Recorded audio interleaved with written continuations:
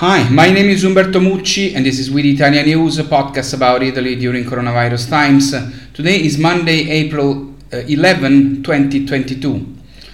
Since yesterday, the number of Italians who have had COVID reached the threshold of 15 million. It means one Italian in four, and this is just the number of those who have officially had it, while it is quite certain that many Italians had had it without realizing it or without officially communicating it. The curves of new positives, hospitalizations, ICUs and deaths remain constant in Italy. They do not go up, but neither do they go down significantly. It is also for this reason that the government has not yet decided whether to remove the obligation to mask indoors from May 1, but it seems unlikely.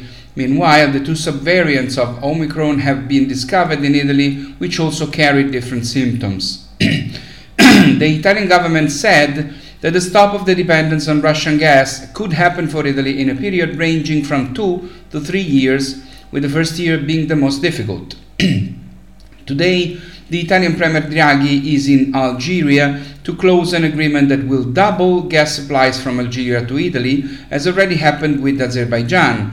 Algeria and Azerbaijan are the second and the third supplier, while supplies from Libya, Egypt, Qatar and Congo will also increase. There is a short-term strategy which focuses on supplies from other countries and a medium-term strategy made of biomethane produced with waste, agricultural waste and manure, and circular economy, sectors in which Italy is a leader in Europe and among the first countries in the world, to ensure us the fundamental raw materials for renewable energy. Moreover, the Italian goals, also thanks to the European Recovery Plan, foresee to obtain from renewable energies such as wind and photovoltaic in the next years 7 times what has been obtained so far. To date, the main obstacle to a rapid transition is not the lack of capital, but the slowness of bureaucratic procedures.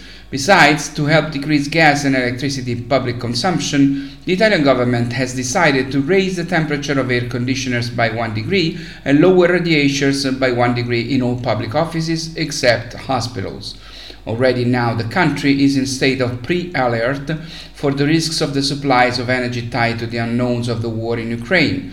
Raising the level of alert, if the situation precipitates, would mean lowering lighting in the streets and having even less consumption in all public buildings. If it came to declaring an emergency, austerity measures would also affect private individuals and companies.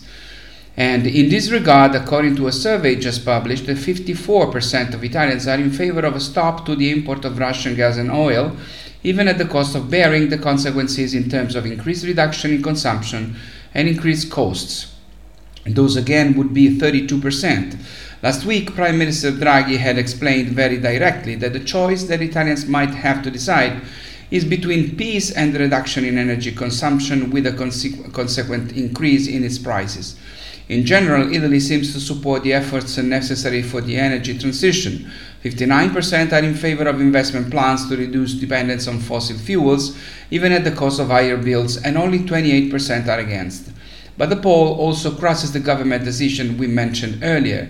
80% of Italians say they are ready, if they have not already done so, to lower the temperature of their radiators by 1 degree and raise the temperature of their air conditioners by 1 degree. When necessary, to consume less gas and electricity. Similarly, 61% have already reduced the number of hours they use their heating, and a further 23% say they are willing to do so. The survey specifically breaks down between choices already made before the war and decisions made afterwards. 46% had already reduced hours before the outbreak of the conflict, and an additional 15% only began to do so from March onward. Births hit an all-time low in Italy last year, but there are signs that the birth rate is now recovering.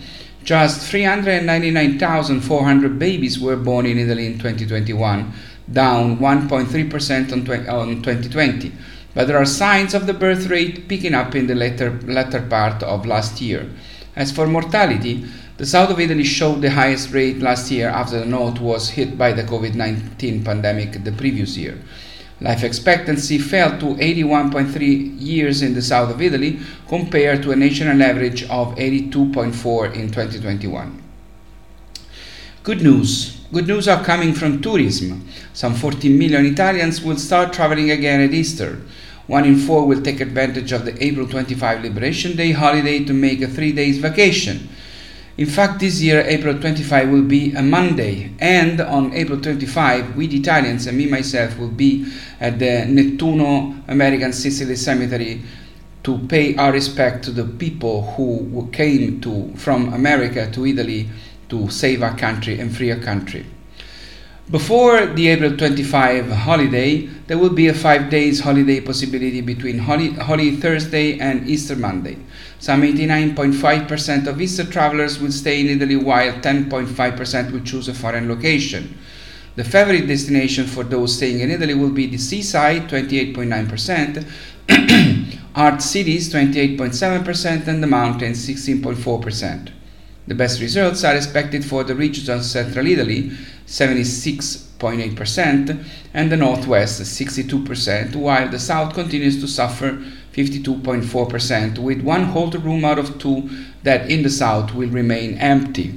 There is also a small recovery of foreign tourism, mainly European, with some positive numbers also from the United States, while obviously Russian tourism, which for Italy was worth 2% of the total, is completely lost. Even from Eastern Europe and the Far East, tourism has almost disappeared. Foreign tourists in this period will be less than half of what they were in 2019 before COVID. And speaking of tourism, there is a new development that comes from Venice. The city has approved a regulation that prevents the opening of new low-cost activities in the premises that overlook the areas most frequented by tourists, in buildings subject to cultural constraints, and in the entire area of Piazza San Marco. The stores for tourists have distorted important parts of the city, raising the prices of rents, closing ancient and prestigious activities, helping to alienate residents, now just over 50,000 in the historic center. After the block already enforced for the openings of food takeaways, the regulation on trade could be applied by the summer. It will block for 3 years the opening of activities such as stores with snack vending machines, stores that sell knickknacks for just €1, touristic gadgets, stores of low quality, and automatic laundries, leveraging the cultural constraint of buildings and the constraint of decorum in the areas most frequented by tourists. It is a difficult battle, as well known by the mayors of art cities like Florence and Rome, where until May 31, 2023, in the center and throughout the UNESCO areas, is prohibited the opening of new convenience stores and new souvenir stores. Last Saturday, the year of Procida, Italian Capital of Culture 2022, was inaugurated. Procida is a small, tiny, beautiful island in Campania. The inauguration ceremony, which opened a season that will see more than 150 events celebrating Italian culture, was attended by the President of the Republic, Sergio Mattarella. But the most moving speech was that of Giovanni D'Antonio. Giovanni just turned 18 and is about to start university. He lives in San Gennaro Vesuviano in the province of Naples. His name is particularly well known in academic circles. He is in fact the best student of philosophy in Europe and 4th in the world. Just a year ago, in fact, he won the European Philosophy 2021 Championship, coming 4th at the World Championship. The boy is now contended by the major American universities, Harvard, Yale, and Princeton, just to name 3, that have offered him a scholarship to study overseas thanks to the Fulbright program. Another genius, there is no such thing as genius, there is work, said Giovanni, who added, scholars say we have 7 types of intelligence. I study to nurture logical, mathematical intelligence, but I go out and see friends to develop empathy and emotional intelligence. His life is that of a normal 18-year-old. School, books, gym, girlfriend, nights out with friends. He has installed a timer on his apps so that at a certain point they freeze. He doesn't want to be a slave to technology in his smartphone. When he grows up, he wants to start his own business in Italy, but dedicated to social purposes. Hope is the word that he pronounced most in his speech, in an island that hopes to be reborn, coming out of the many problems of small towns in southern Italy. He won the European Championship with an essay on hope. To his peers, he said, work, study, be curious, and train yourself to hope.